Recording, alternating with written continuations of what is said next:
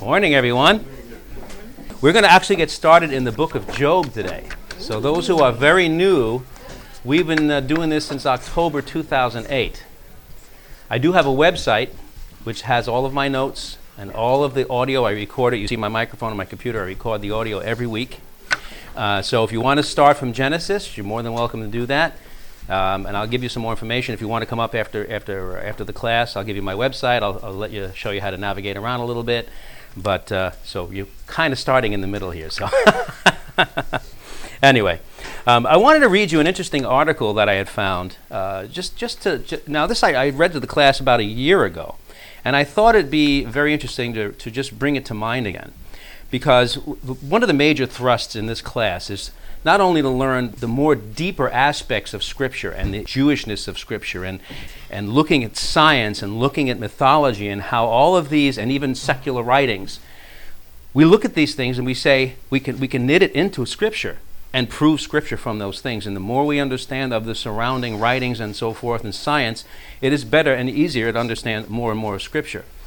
But having said that, the major thrust here is to what? Is to be ready to give an answer of the hope that lies within you.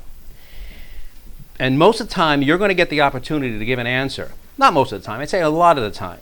Let me say it this way, a very good time to be ready to give an answer is under duress. When people are suffering, or when things are happening that take some explaining, you and I have to be ready to explain.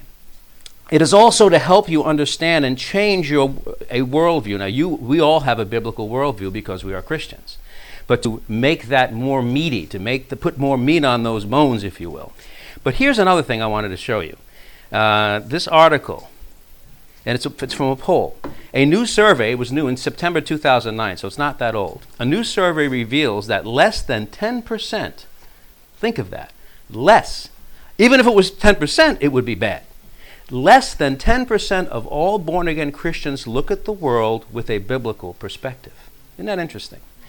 George Bonner, you may have heard of him, I've heard of him, a pollster with an independent marketing research company, found in a recent survey that only 4% of the overall population of America and 9% of born-again Christians have a biblical worldview, suggesting that many of the nation's moral and spiritual challenges are directly attributable to this fact. For the purposes of the research, a biblical worldview was defined as believing that absolute moral truth exists, that such moral truth is defined by the Bible, and that the Bible is accurate in all of its teachings. Pretty basic stuff, right? A biblical worldview based upon understanding Bible prophecy. You see the slant in this class, right? Because 1/3 of the Scripture is what? It's prophecy. There's a reason for that. A biblical worldview based upon understanding Bible prophecy is essential for an understanding of the times we live in today. And we'd all say we are in very curious times. We have never seen times like this, right? Let's look at the prescription of the provision of Scripture for a biblical worldview. All Scripture is God-breathed. That means it's inspired and is profitable for doctrine, for correction, and instruction in righteousness. That's 2 Timothy 3:16. God gave the Scriptures to the Jew to preserve and communicate to mankind, and that's told to us in Romans. And thus we have His written word for us today. Our blessings and understanding comes from God's provision of His heart, His mind, His thoughts in written form in the Bible. And what do I always say in this class? The more you understand Scripture, the more depth you have, the better you will understand God's heart, His mind, His character, and I think at least as important as all of those things, His point of view. By the way, we're going to see more of that in the book of Job. Now, you all have read the book of Job. But to understand what it's all about, which most of you do, is key, because it really shows God's mind, His heart, His character, and His point of view. It also shows that He still has a relationship with Satan. And we can't question that because He shows it right there. We'll get into that in a minute. Now, let's look at the priority for studying a biblical worldview. The Apostle Paul wrote that we must study the Word of God, a workman that need not be ashamed, relying on God's Word for all of life's questions. We must rightly divide the word of truth. And how do you do that? How do you rightly divide the word of truth? You study, just by reading it as a novel? Right, that's my point. You study to ascertain its true meaning. These two principles, study and rightly dividing the Word of God, are instructions for the end times as they come from Paul's exhortation to young Timothy, found in 2 Timothy, and particularly verse 2 and 15. Finally, let's look at the prophetic scenario of a biblical worldview. A study of Bible prophecy reveals the scenario for the last days with a 7-year period of judgment in our world, followed by the return of Messiah Jesus Christ. However, preceding that 7 years of judgment, those who are truly born-again Christians will be taken out of this world to be with Jesus Christ. That's the rapture. Allowing the Bible to form our worldview prepares us for these future events and gives us evidence as to how close they may be. All right? Now, there are a lot of people with different worldviews. Some believe in a rapture, some don't. Some think we have to go through tribulation, and their reason is because we have to be purified. That's an error. I'm sorry, it's an error. Now, we can argue about that, and you're entitled to believe what you believe if you believe that. But Scripture really, the more you understand, points to certain things in a certain way. Okay? Now, again, we have the freedom to believe certain things. What about this kingdom? What about the 1,000-year reign? Yes. When you say we have the freedom to believe, yes, as the Lord leads us to believe, absolutely. You can't then say it's error. Okay. So, I believe it's error, and I'll state that as such. There are widely differing interpretations among strong Christians. I agree. So in this class and in this church, we don't call that error. Okay. What do we call it, Ralph? We call it a disagreement. We can disagree. Okay? But the standpoint from what I teach in this class shows in detail a lot of things, and then you're free to make your decision. Hopefully that's better for you. But I teach these things very strongly in this class, and hopefully that's why you are here. I'm more than open to debate. And that's the point, okay? Yes? I think one thing that's a little confusing is you talk about tribulation, and I don't think that it's a biblical view that we won't go through tribulation, but what is a reasonable view is that God's wrath will not be poured out on us. Absolutely. And that is what the tribulation is about. Right. Yeah, the 7-year tribulation.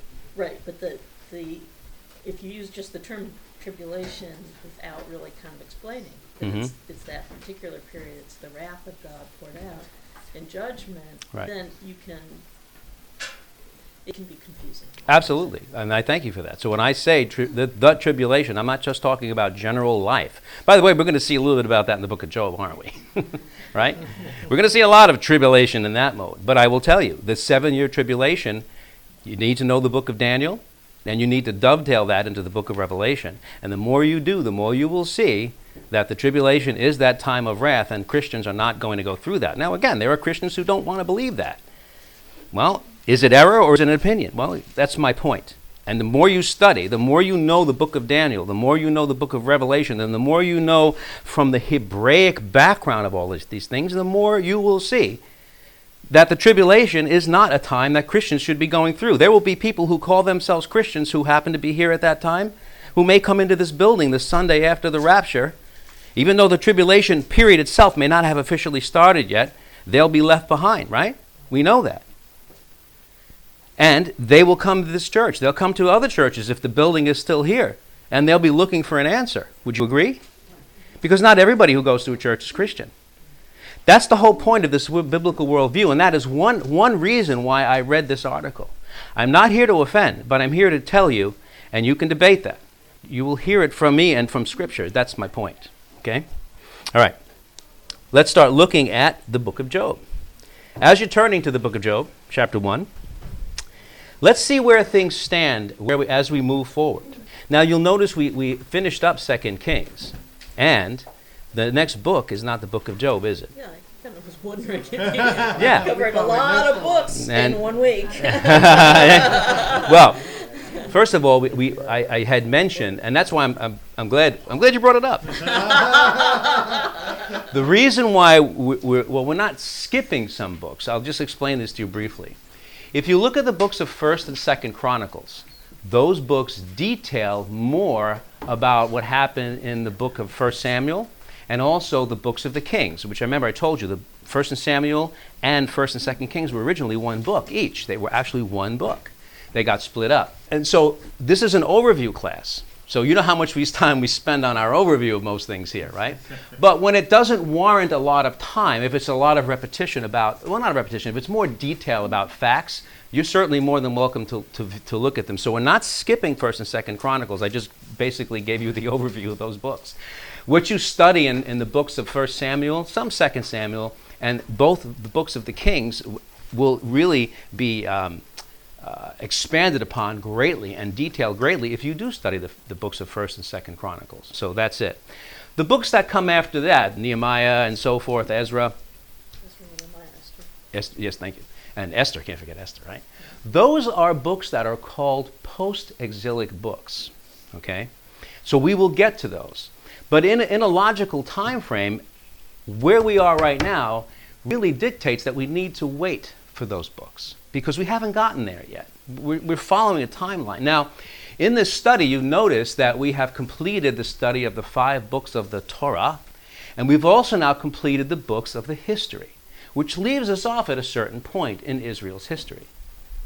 So that's where we are, and we're going to pick up in the books of poetry, which are very interesting.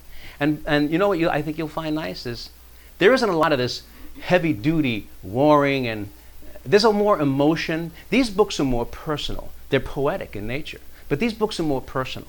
So we're going to investigate them and look at them from that point of view, and I think you'll see what these books really do. It deepens your relationship with God through the relationships that are exemplified in these books, right? Especially David and especially Job. We're going to see a lot of the attributes of God as well. How he cares for you, and how sometimes you may not think he's really doing that good a job of caring for you, and some people are blindsided by certain things and they have no clue. Where's God in all of this? A wrong understanding of Scripture and God, because of a wrong understanding of Scripture, can lead to things like a book. I think it was maybe 15 years ago or so. It was a book that was written that was called When Bad Things Happen to Good People. Anybody ever hear of that book? That was written by a rabbi. Now you think that a rabbi, would you say? I was agreeing with you. Yeah. I read the book. Yeah. And that rabbi, as far as I understand, has never come back to any faith at all in God. Why? Supposedly he had a good understanding of the Old Testament. I would think he was a rabbi. He must have read the Old Testament. He must have read the book of Job. He certainly would have read the book of Psalms, right? But was it good enough just reading Scripture for him? No. Because the Holy Spirit wasn't either with him for some reason, or it was obviously wasn't in him. He wasn't a Christian. But he had a torqued world view, didn't he? He looked at the world and he said, you know what? This world is rotten. But I'm a rabbi. I got to believe in God. I'm thinking this is his thought pattern. But when he had enough, whatever enough might be, he gave it all up. And the reason why I brought up this book is because he is an educated man in the Torah, in the history, and probably these books of poetry.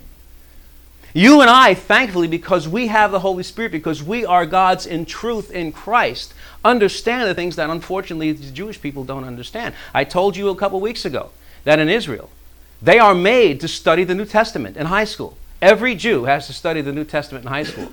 Well, what good does it do them? Right? That's my point. So when we look at these books, we're going to look at it from the Hebraic aspect, from the Judaic aspect. We have to. But we have to understand that God is going to reveal himself so much more intimately with us through these books. So where are we right now?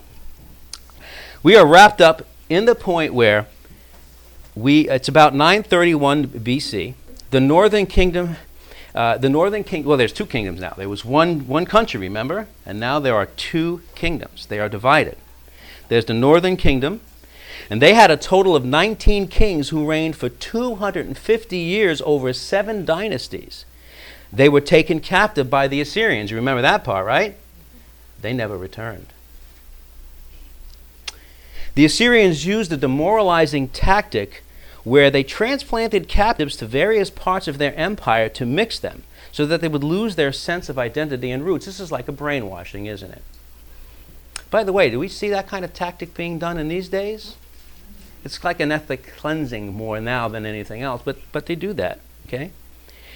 It is from this captivity that the Samaritans became known as half-Jews. and they were hated by the Jews who stayed in the southern kingdom. This is how it's referenced in the New Testament. These are the people that were considered dogs. Now you remember there was a dialogue with Jesus Christ, who actually used the term. He used the term, but there was a wonderful thing he did with a Samaritan woman, isn't there? We're going to get into that in a minute.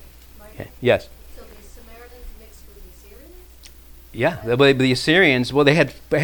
So when the Assyrians took them captive, it was like almost like a diaspora, except not for the line of Judah, for the northern kingdom. But they were already heavily into idolatry anyway when Jeroboam had led that insurrection there, right?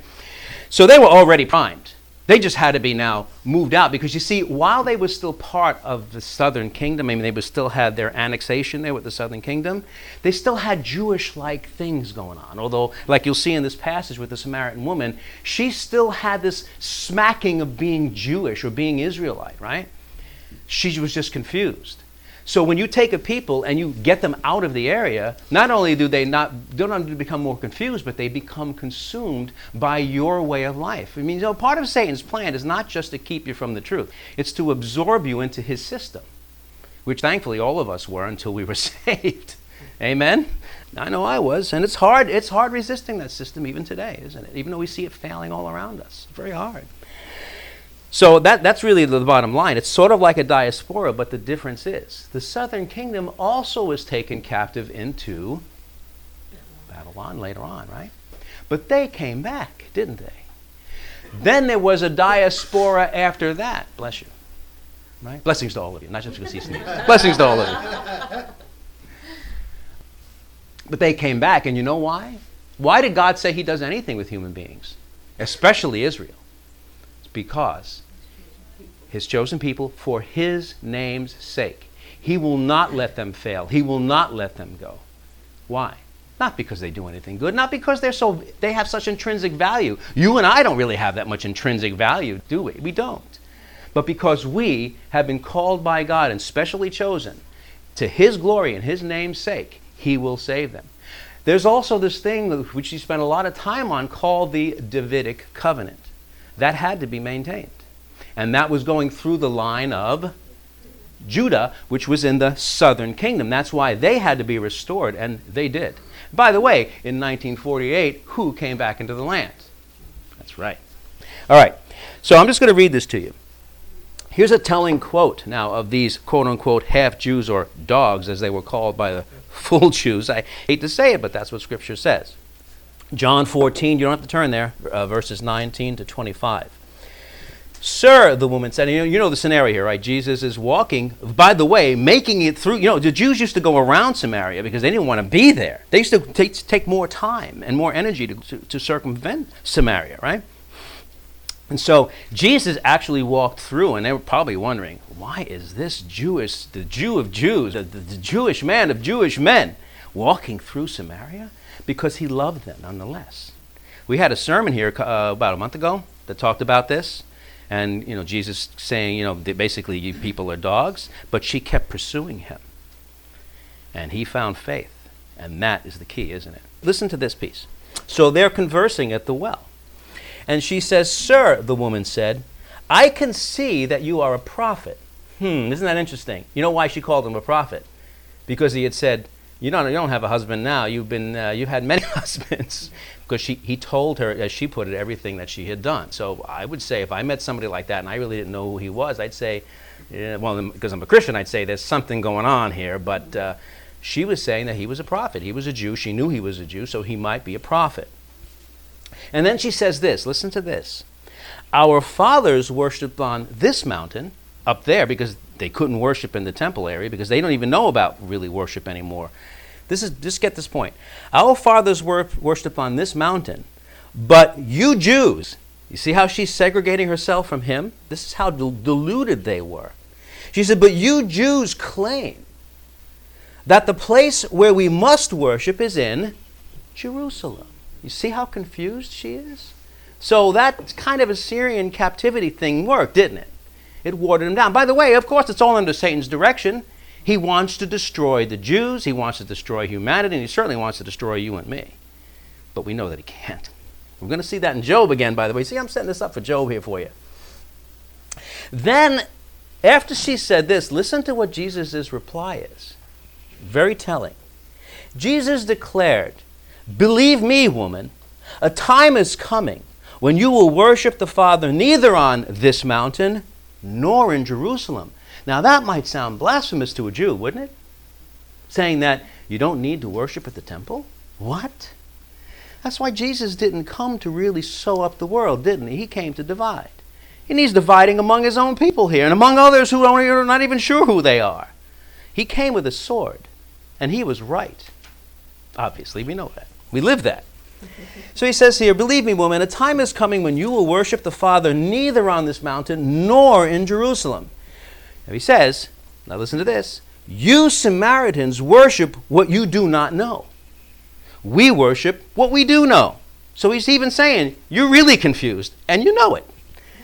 "For salvation is from the Jews," or from the tribe of Judah, which through Jesus is, because he's Messiah. The woman said, now listen, now he just is told a very telling thing to this woman. You won't have to worship in either place because salvation comes from the Jews. And the woman said, "I know that Messiah is coming." Isn't that what the Jews still say today? I know that Messiah is coming. When he comes, he will explain everything to us. This is one of the rare moments where Jesus himself, which he did not do to the Pharisees, plainly reveals himself. He says, "I who am speaking to you am he." Isn't that wonderful? So this is where we are right now in history. The southern kingdom had 20 kings who reigned for 370 years, a full century longer than the northern kingdom before the northern kingdom had been sacked, but had only one dynasty, which is the Davidic dynasty. So what God said held true, didn't it? The thread went all the way through, no matter what their problems and issues, but they were finally taken captive to Babylon for 70 years. And this is where a lot of prophecy comes in. When we get to that point, you need to be here for that if you're interested, because prophecy is winding up. I also have a study in the book of Daniel. Daniel's book is based on the fact that he was reading the book of Jeremiah, because Jeremiah was a contemporary of his during the captivity. And he was reading the book of Jeremiah while in captivity, and he knew, because he was reading it, well, he had reassured himself, I guess is a better way of putting it, that the captivity was supposed to last for how many years? 70, and it was getting very close to the end. So he set his heart to understand when the end of the captivity was coming. And what was the response of God to his request? I believe it was a pre-incarnate version of Jesus Christ coming, but an angel or someone came to him and said, remember they were laywayed in Persia because they were fighting the king of Persia. Say again? Was that Michael? I think it's Jesus personally, the pre-incarnate Jesus. That's my opinion, if you look at the circumstances. Because Michael stayed there and helped him. So it wasn't Michael that came to Daniel. Right. And also, if you look at the Prince of Persia and you look at the Mystery Babylon, it was probably Satan himself that was fighting that battle. So it was probably Jesus Christ. Satan is the king of Persia, the king of the whole Babylonian system. That whole, which Persia, all of it's wrapped into.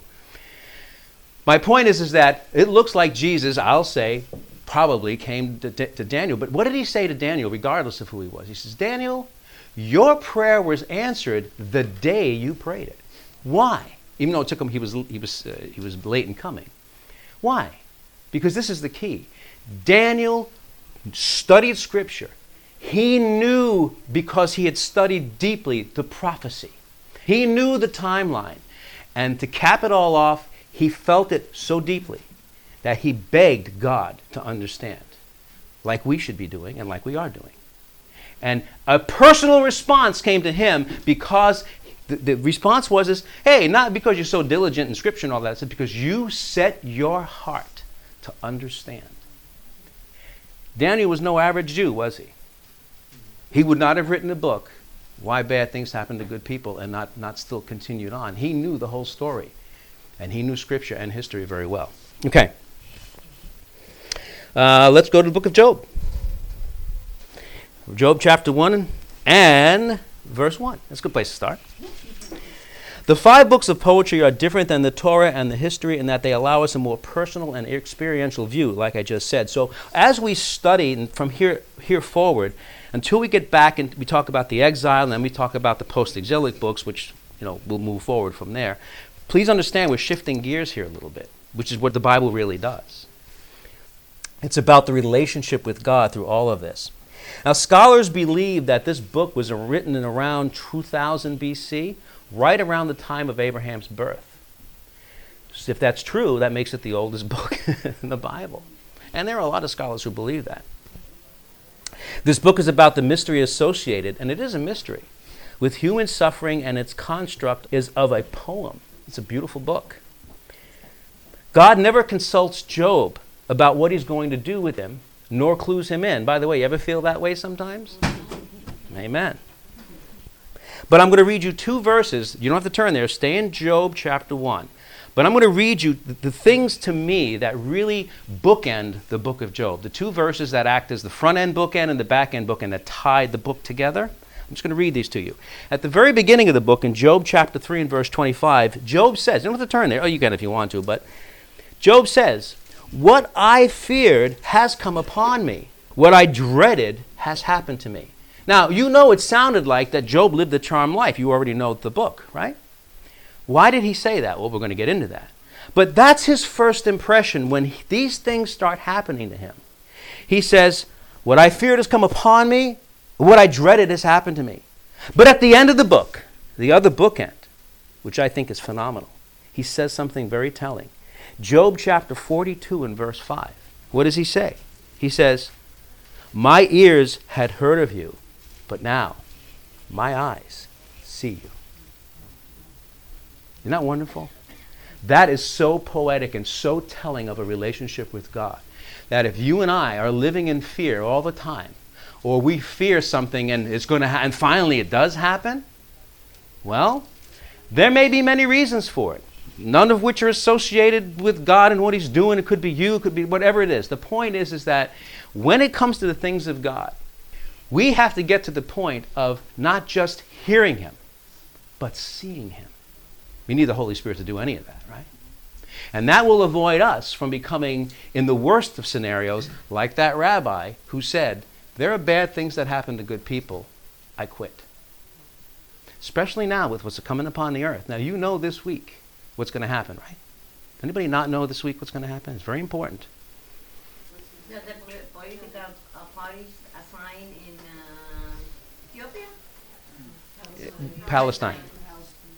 It was the 20th. Now it's been pushed back. Mahmoud Abbas, the head of the PLO, or the Palestinian Organization, by the way, they're enemies with their other faction in the Gaza Strip, Hamas. Okay, they said that they were going to declare statehood at the UN General Assembly, and I reviewed this with the class. I'm not going to get in how they're going to do it, but they're going to do it, finally. Then they backed off. And then they said, okay, well, we're back on now, and we're going to do it Friday, the 23rd. By the way, that's this coming Friday.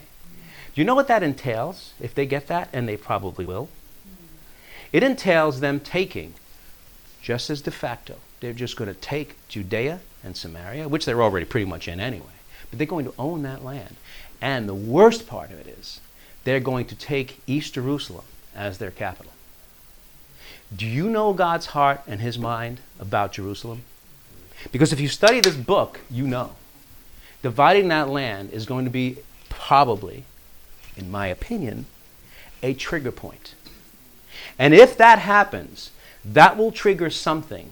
Because I have things that I'm not even going to read you because we don't have time. If you look in the book of Zephaniah and Zechariah and other of these, the book of Zechariah is called a mini apocalypse. Okay, that's what it's called. But if you look at the detail of what God is going to do to the Edomites, I said to you last week when some of them, there was one scripture that says, "Aha! Look at us! We even have control of the high places, Israel. We have taken your land." And God says, "Yeah, you say that now, but my wrath has come up. And watch what I'm going to do." I'm just warning you. Just watch. Keep your eyes out.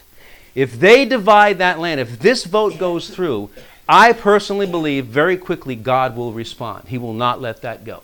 Because they want that land and also Israel to retreat back to its 1967 borders. By the way, even though our nation is going to quote-unquote veto this, what did President Obama do, a couple months ago? Remember what he proposed? Right. You know, those really weren't borders. You know what they were? They were armistice lines from the 1947 invasion, which, by the way, Israel, 48 invasion, which Israel won. If they go back, they will have an indefensible place in the skinniest area. It will be 9 miles wide. Do you think their enemies will not take advantage of that quickly? Look at what's going on in the Middle East around them right now. So God will do something quickly, in my opinion. Keep your eyes open. Because what I have feared has come upon me, but my ears have heard of you, and now my eyes see you. Which side of the fear equation will you be on when really things start happening? You think things are bad now. We may have to go through some hard things. As you said, Lois, some tribulation. You know, we have a lot of personal tribulation, right? That's true. That's hard. But there's going to be worldwide tribulation before the tribulation sets in. We don't know how much of that we're going to be in, do we? We may be like Job in that regard. We have no clue of what's happening. And I want to keep your eyes open here. Because we live a certain way, but I want your worldview to be more outward looking. Because I'm telling you, we're there. We're there. The persecution could also increase. Oh yeah, because, right. And so we don't know, what the situation will be You know? before the rapture occurs. That's a very good point. I'm going to have to cut you loose in a minute here. See, there's such a little time. We started 10 minutes late. We got to stop it. Okay. So we'll wrap up with this. Egypt, is no longer Israel's. Well, they were never their friends, but they had this peace treaty, right? Which actually was something that worked against them for 30 years, even though it looked good. Because now there is no peace. Now they're waiting to be invaded. Okay? If this thing happens, there's a lot of political things that are going to fall right in place with Syria and their upheavals, right? They're going to invade Israel. They probably will. Turkey. Look how quickly Turkey's turned against Israel. Did you know that? You know one of those nations that's prophesied to engage Israel at the beginning or just around the beginning of the tribulation? Russia will lead the pack. Iran, right, which was Persia until it was called Iran, which is Farsi for Aryan, because they were in bed with Hitler to eliminate the Jews. And they renamed their country Aryan. That's why it's Iran. Look at Iraq. We don't have to know what's going on there, but technically, there are a couple of major prophecies against Egypt where God is going to make Egypt desolate for 40 years. 40 years. My point is that there's going to be a trigger, and all of these things are going to fall like dominoes. There's a prophecy against Syria. Damascus being flattened in a day. So, we have to wrap up, but the point is that all things work for good for those who love God and are called according to his purpose, right? Amen. Just like Job, once I feared, and those things happened. We're going to see what Job feared next week. You're not going to believe, well, you'll believe it, but it's like, he was superstitious, by the way. Did you know that? Not in a bad way, not in like a pagan way. But he kept rituals. He made sure that he sacrificed for his children. He supplicated God for, and just in case. Now, that's not necessarily a wrong thing, especially for a Jew. But what good did it do? You could see that he was trying to do the right things in the right way so that he would protect. Because, once you're very wealthy, once you have a lot, especially if you have a beautiful family and you're wealthy or whatever it is, you want to protect those things, and that's natural. So some of us, like Job, may be superstitious. If we do the right things and we do and say the right things, that God will always put a hedge around us. Well, some of the times the problem is having the hedge around you, because when you lose it, you might not know what to do. Because you and I always fear of losing something. And at some point, what we fear may come true. So we have to make sure we're like Job and we say, my ears have heard you, my eyes have seen you. So next week, we're really going to get into the meat of this, and we'll move forward. Thanks, everybody. Have a very good week.